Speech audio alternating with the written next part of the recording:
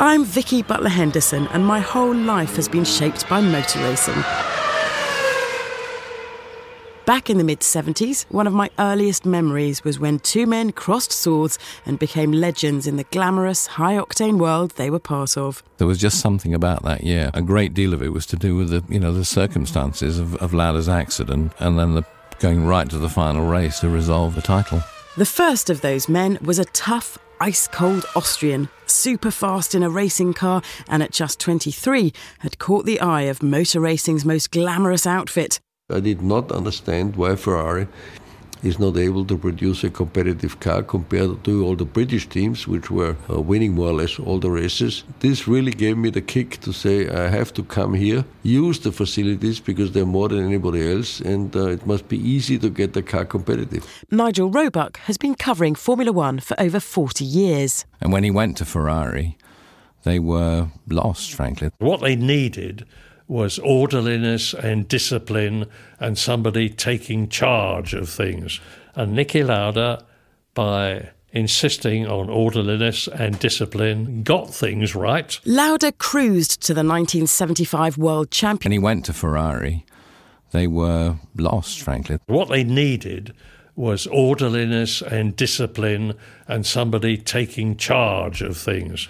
And Niki Lauda, by insisting on orderliness and discipline, got things right. Lauda cruised to the 1975 World Championship in his scarlet Ferrari 312T. Britain had no answer, unless something could be made of a blonde-haired rebel from Surrey. Author and design critic Stephen Bailey remembers his first glimpse of an unlikely British hero. It was a Formula 3 race on television, live, and James Hunt was one of the drivers. And there was a coming together, and both the drivers went off. They both got out of the cars, and James Hunt just biffed the other driver. And I thought, goodness me, there's something really rather interesting going on here.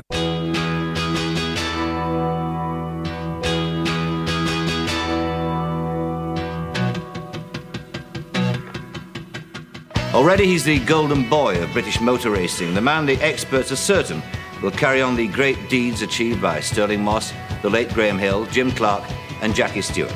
Ladies and gentlemen, James Hunt. British drivers and British cars, for that matter, have dominated Grand Prix racing, and our domination has dropped off a little bit now. I just feel very ambitious to take up the cudgels, to take up where they left off and put us back on it. I mean, we've got quite a few foreigners winning races at the moment. Too many of the damn foreigners winning, yeah. It's foreigners. It won't do, will it? It will not do, no. Right. As Lauda was catching the eye of Formula One's top brass, Hunt was crashing cars and crashing parties. His fondness for fast cars and fast women soon drew him to a man who shared James's appetite for fun and speed. In Formula 3 he was known as Hunt the Shunt. It seemed pretty unlikely that he was ever going to get to Formula 1 until he stumbled on a like-minded spirit, no less a person than Lord Alexander Hesketh, who was as outgoing, as extrovert, as free-spirited as James was in his way, and had got an enormous amount of money, which he wasn't at all reluctant to spend. And Alexander Hesketh said, well, it probably won't cost us any more to do Formula 1, so let's do that.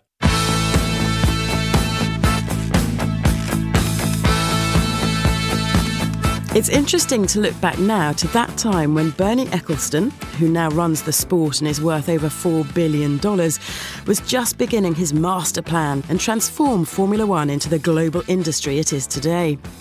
Hunt and Hesketh stood out as the last amateurs as the sport was beginning its journey towards maximum commercial exploitation. Carrying no sponsors, the car had a patriotic red, white and blue livery as Lord Hesketh and his team of merry men shook the establishment with a sensational win, beating Lauda in the 1975 Dutch Grand Prix. Hunt the Shunt was now one of the best drivers around. It didn't change his attitude, though. I can best describe him as a free spirit. He wasn't like the rest of us. Things that mattered to the rest of us didn't matter to James. He was glamorous, he was good looking, he did what he wanted to do, he was his own man, he smoked too much, he drank too much. He was very fond of the girls, to put it mildly, but they were very fond of him, to put it mildly. With a badge sewn on his fireproof overalls that read, "Sex, the breakfast of champions," James Hunt carried echoes of Spitfire pilots of the past, irresistible charm and wit, and very, very fast. Son of a gun. It's quite hard now, I think, for people who weren't there at the time to appreciate just how much of a sort of almost rock star image James had at the time. Perhaps part of his appeal to those who had never watched motor racing before was that Britain longed to be reminded of past glories. In the face of economic and political uncertainty at home and decreasing influence abroad. Inflation was 23% in January 1976. This was a time when old certainties were falling apart. Stephen Bailey. James Hunt came to global prominence at about exactly the same moment the Sex Pistols came to global prominence, and there we are. And then you have two different poles of English existence. Neither the Sex Pistols nor James Hunt really owed much to anything. They were determined to be their own people and to write their own rules. Nigel Roebuck. It was a glamorous life. He was driving Formula One cars, doing it very well, winning races. On the face of it, he presented a dream life to a great many people. Formula One legend Murray Walker. James was always in the public eye. His wife Susie left James to go off with and then marry Richard Burton. So it dramatically affected the attitude of the British public to motorsport in general and to Formula One in particular. Tabloid culture has changed with the changing media opportunities. The media opportunities in the mid-70s were so much more restricted than they are today. Old-fashioned heroes, even badly behaved old-fashioned heroes like Richard Burton, Barry Sheed and James Hunt, could achieve a genuine sort of celebrity and a genuine sort of stature. Away from the parties, there was a small matter of the racing. Hunt had left Hesketh when the cash ran out and joined championship challengers McLaren. The 76 season continued where 1975 left off. World champion Niki Lauda took the flag in the South African Grand Prix to open up a massive 12-point lead. Lauda won in Brazil, South Africa and took second in Long Beach, USA. Hunt ran Lauda close in South Africa, and although it was his only points finish, he struck his claim to be the thorn in Lauda's side. It's as if somebody wrote the script. It's like Biggles versus the Red Baron, and it's like the head of school versus von Richthofen. It is two great, mythic forces coming together. But the sort of subtext of that is that Formula One in about 76 was itself on the cusp from having hitherto been a sort of gentlemanly sport with a technical aspect to becoming the sort of turbocharged sort of global medium it is today. And that's part of the extraordinary poetry and drama and excitement of the 76 season. But then the championship took the first of a series of twists. Before the Spanish Grand Prix, Niki Lauda was driving a tractor. No, I turned over a tractor at home, a big 3-ton tractor, and rolled it. And I was lucky to stay alive and broke 3 ribs. The pain was hard, and I started the race. Hunt then overtook me, and I did not see him coming. And when I turned into the corner after the straight, he was right next to me, and I had to pull left to avoid the crash. And then I had a pain like you do not believe, because I was not moving my body in the right direction. And when I got out of the car, unfortunately, my ribs were turned inwards towards my lung. And Dunkel then had to take me to the hospital and fix all that again. Gentlemen, I haven't done my hair yet. I'm not ready to go on the telly. Can you get the wardrobe along? Congratulations. How much did you got in hand? Well, I had to work very hard for the first half of the race.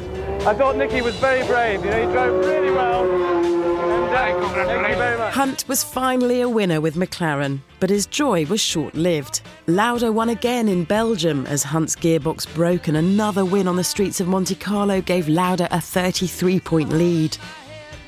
As the teams went deep into the Kent countryside for the British Grand Prix in front of 80,000 fans at Brands Hatch, the record-breaking summer temperatures exceeded 95 degrees Fahrenheit. of course, summer of 76, steamy days went on and on and on without end, and that was one such. It was hot as hell. And the cars lining up nicely. Pole position man Niki Lauda, then James Hunt. He was on a bit of a high, and of course here we were at the Brands Hatch, the British Grand Prix. There was a sellout crowd, and there was a passionate desire to see James win. And the country, to a great degree, had got Hunt mania. At the first corner of the first lap, there was a multiple accident. The race was stopped. James's car was damaged, and for a time, it looked as though the race would be restarted, without him.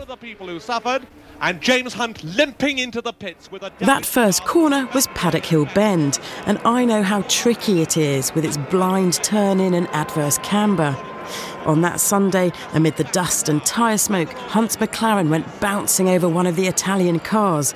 In the carnage and confusion, it looked like the British hero was out of the race. The stewards decided that James Hunt wasn't going to be allowed to restart the race. And I was there because I was the BBC's chap in the pit lane. Murray, what is the news from the pits?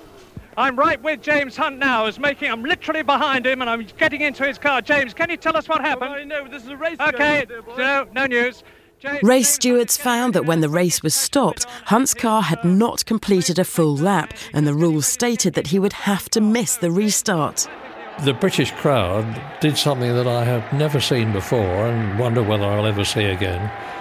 They went absolutely berserk with rage at the thought of their hero James Hunt being excluded from the restart, and they were throwing cans onto the circuit and baying and shouting.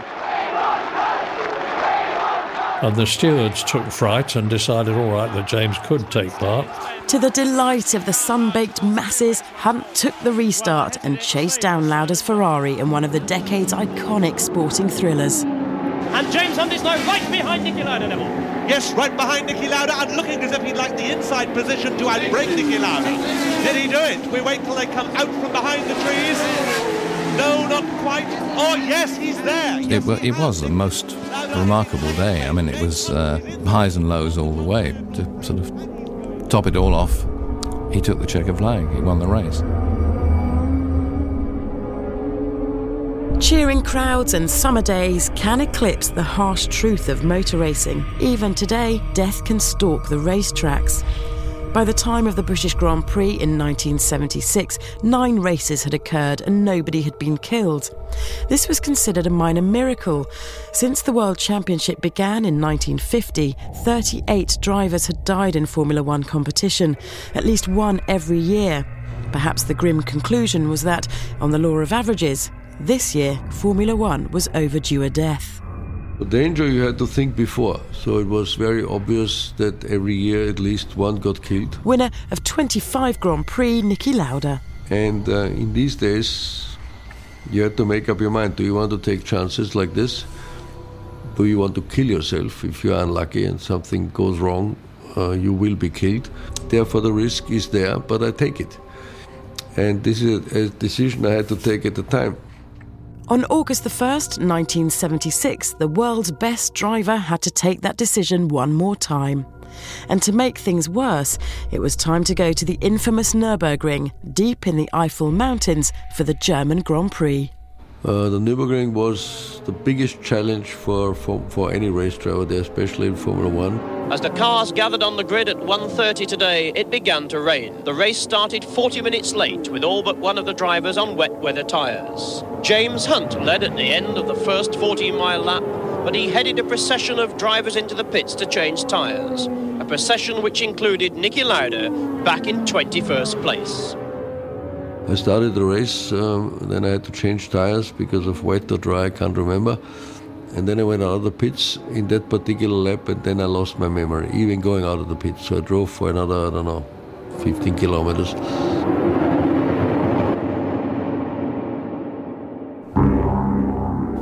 Lauda crashed at 120 miles per hour, and his car burst into flames. The only footage of Lauda's crash is a silent, grainy Super 8 film. It shows his car speeding through a gentle left-hand bend before suddenly snapping to the right. The car slams into the barrier and bursts into flames. As it bounces back into the centre of the track, Brett Lunger's car can only smash into it. Speaking earlier this year at the high-tech Mercedes F1 factory in Brackley, Lauda still remembers practically nothing from the day he nearly died. If I would not have seen the accident in television because a boy who was standing in the woods filmed the whole accident, I would have never known what happened because I have no memories even today. When I saw the film the first time in the hospital after the accident, I thought somebody has a huge accident here. So it was really not affecting me at all. Nevertheless, I nearly killed myself because of lung damage and flames and fire and whatever. So he was in the middle of the circuit, more or less, and then came the drivers. Brett Langer from America, who was a former GI in the Vietnam War, so he was used to fight against fire. With the amount of debris and dirt and rubble on the track, there's very little I could do to take evasive action. It meant that I did hit Nicky as I came through. Then a second car behind me ran into us as well. Commentator and longtime friend of Lauda, Heinz Prüller. So Brett Langer, Harald Ertl, Guy Edwards and Arturo Merzario from Italy helped Nicky out of the car. I was able to climb up on top of his car and pull him out by his shoulder straps. We got him to the side of the road as quickly as possible, but we're still waiting for word now.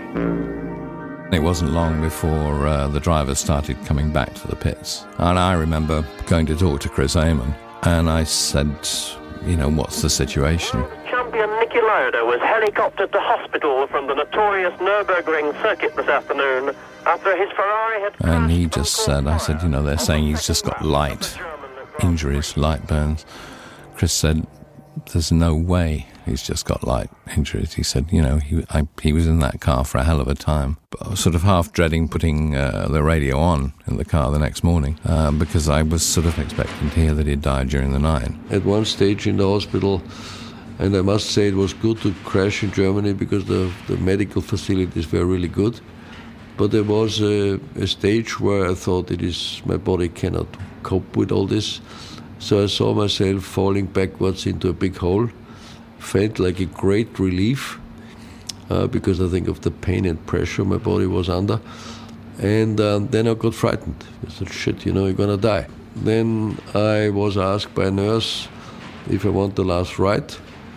And I remember very well, I said, can't be bad now, because if there's anything up there, I will use everything to keep me alive.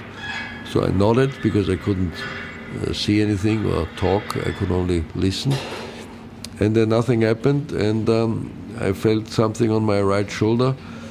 And then suddenly I realized that the priest was always there, gave me the last ride, and left without speaking to me, because I expected somebody to say, God will help you, or whatever. So that really annoyed me. And I said, now is enough. Now I really will fight for my life.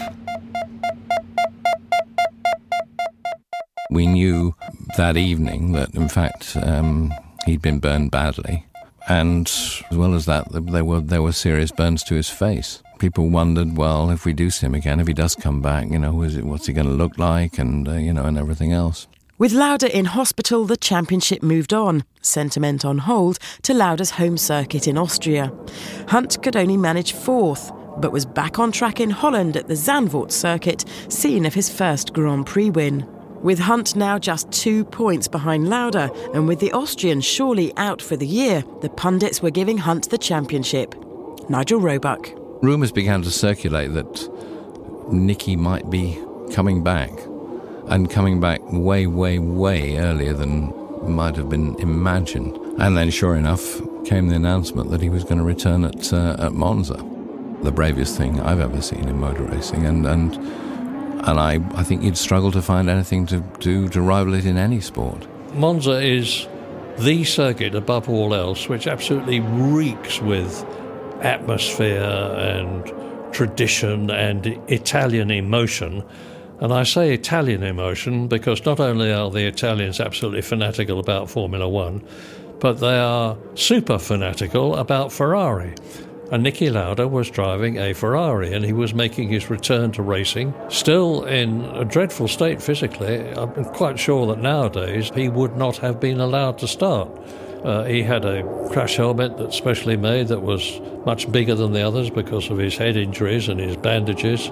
I thought a long time about it, and I said, yes, I want to continue to race because this is my life, this is my challenge. I took that decision, then I trained hard as much as I could to be ready in Monza and do a comeback, which was only 5 weeks later. He actually finished fourth in the race, which was inconceivable and unbelievable. And when he took his helmet off, his balaclava was soaked in blood. I left the press box and went down to the Ferrari pit, and I watched him take off his helmet and very, very sort of gingerly start to peel his balaclava off because it was stuck to his face because the balaclava had rubbed against the raw wounds, if you like, from the burns, and was stuck with blood. And of course, Lauda being Lauda, eventually having done that for a few seconds, just sort of the hell with it and just dragged it off.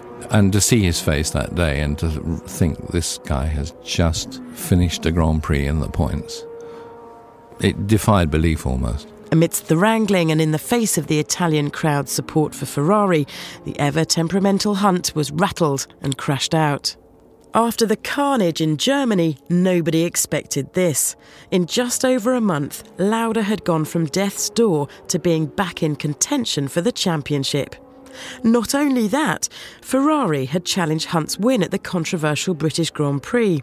Hunt was stripped of his Brands Hatch win and now trailed the recovering Lauda by 17 points. They didn't just try and put us out of the race. They also attempted to humiliate us by putting us at the back of the grid and trying to make us make idiots of ourselves, which is very difficult not to do from there if you're trying to charge. You see it, do you, clearly as yourself against Ferrari now? It's become that, has it? No, Harry. I see it as myself getting on racing, and that's how I want to see it. And I see it myself. I would like to see it as myself having a battle with Niki. But it wasn't all over. Hunt was peerless in Canada and at the daunting Watkins Glen circuit in upstate New York, taking a brace of wins in North America. The world was now set for a showdown in Japan as the season headed for a climax for the inaugural Japanese Grand Prix. The hero figure comes from outside into this battling, incestuous tribe that is Ferrari with great valour and dignity and steel. He sorts it out. It is on the verge of achieving a great victory when a calamity of the gravest dimensions occurs, and then he literally returns from the dead, only to be vanquished by the blonde-haired, insouciant Englishman. Japan's Fuji Grand Prix racetrack, where Britain's James Hunt and Austrian Niki Lauda will battle it out for 73 laps, nearly 200 miles, for the Formula One championship title. Lauda, the reigning champion, is leading Hunt by 3 points and going all out to hold on to his title following his incredible recovery from the recent accident in which he was very badly burned. The circuit was flooded, and the race director and all drivers said we cannot race. So we were sitting 2 or 3 hours waiting, but Bernie and the Japanese race director turned up at 4 in the afternoon and said, guys, we're going to start the race because at 6 it's dark. The whole thing is televised. And they're away.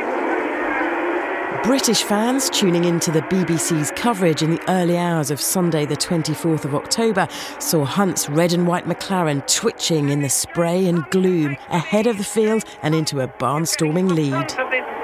Wet, watery queue as the cars plunge down the hill. As Hunt pulled away in the monsoon conditions, back down the field, Lauda was showing a different kind of courage.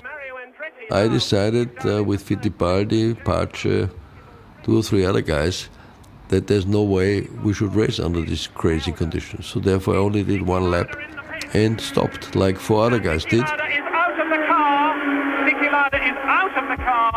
But I really stopped because of the stupidity of the race director there, not because of the accident or whatever. The Ferrari people wanted to sort of create a story, a reason for his retirement, and they were going to invent some problem with the car and all the rest of it. Niki wouldn't have it. He just said, no, that's nothing wrong with the car. I'm stopping because I'm stopping. because I don't think we should be racing in these conditions. Typical Lauda. And it took a lot of bravery to get out of the race and probably to sacrifice the World Championship. So I would say Nicky was the bravest of them all, because he had the courage to be a coward. For Hunt, Lauda's extraordinary retirement meant nothing unless he could finish fourth or higher. And as he fell to third with a handful of laps remaining, he suffered a puncture. Heinz Prüller was watching from the track's press centre. Hunt had a tyre change and was dropping back to fifth. And he needed to be third minimum with the points to beat Niki Lauda for the World Championship. So he was fifth. So he was 2 places behind the world title. He mashed the accelerator and set about making up the 2 places he needed to be world champion. He passed Frenchman Depailler and Australian Alan Jones. Running on anger and determination, he finished the race. But had he done enough? He went onto the pits after when the race was over and was shouting at Teddy Mayer, who was then the team boss of McLaren. And poor Teddy, who was a small chap physically, with James towering over him, was bleating away that James had actually finished third and therefore won the World Championship. And it took him a long time to get through. James Hunt is world champion. He's finished third. He's beaten Niki Lauda by 1 point. It was pretty overwhelming. I mean, I can remember, when they staked out Heathrow, waiting for James, the conquering hero, to come back. And in fact, he subsequently told me that, in fact, well, actually, I'm ashamed to admit it, but I was so pissed I don't really remember a lot about it. He was like no other. As Lauda left the circuit, he began to wonder if James had hit trouble in all the chaos. He could still be champion. Niki Lauda. The radio stopped and I asked the Japanese driver, what the hell's going on here? And he said, it's the tunnel. So then we turned up at the departure building and there was the Ferrari importer who wanted to say goodbye to me now, and I saw on his face that I have not won the championship. And James did a good job and beat me by 1 point, which I liked anyway, because the only one who should beat me was James, because I liked the guy. 1976 was the year that boosted Formula One's popularity towards the mainstream sport it is today. Lauda's courage remains one of sport's greatest demonstrations of the possibilities of human determination. In Hunt, it gave us perhaps a final glimpse of a particular sporting hero, the amateur who lives out our dreams. Formula One isn't the only sport to have changed almost beyond recognition in the last 40 years or so. Football, rugby, cricket, tennis are all unrecognisable from the terraces, punch-ups, sideburns and wooden rackets of yesteryear.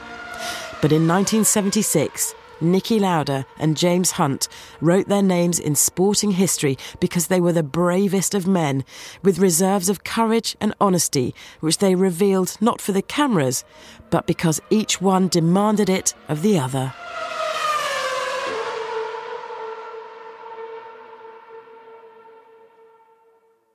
A great deal of it was to do with the circumstances of Lauda's accident and then going right to the final race to resolve the title.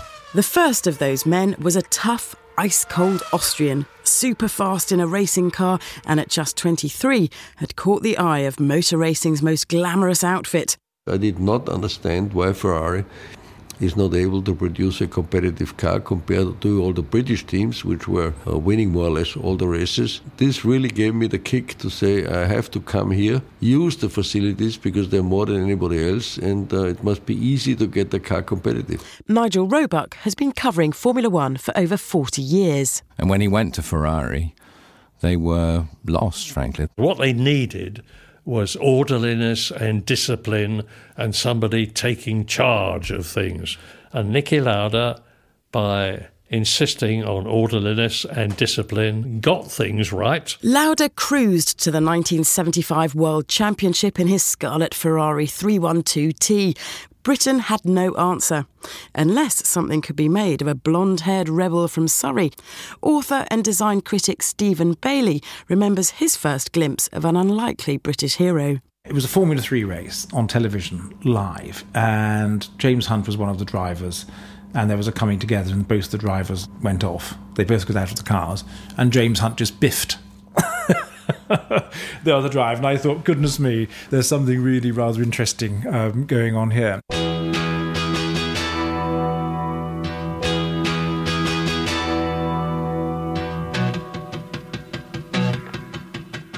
Already he's the golden boy of British motor racing, the man the experts are certain will carry on the great deeds achieved by Stirling Moss, the late Graham Hill, Jim Clark and Jackie Stewart. Ladies and gentlemen, James Hunt. British drivers, and British cars for that matter, have dominated Grand Prix racing, and our domination has dropped off a little bit now. I just feel very ambitious to take up the cudgels, you know, to take up where they left off and put us back on it. I mean, we've got quite a few foreigners winning races at the moment. Too many of the damn foreigners winning, yeah. Foreigners, it won't do, will it? It will not do, no. Right. Good evening and a warm welcome to another edition of Calendar. Good news today from North Yorkshire County Council.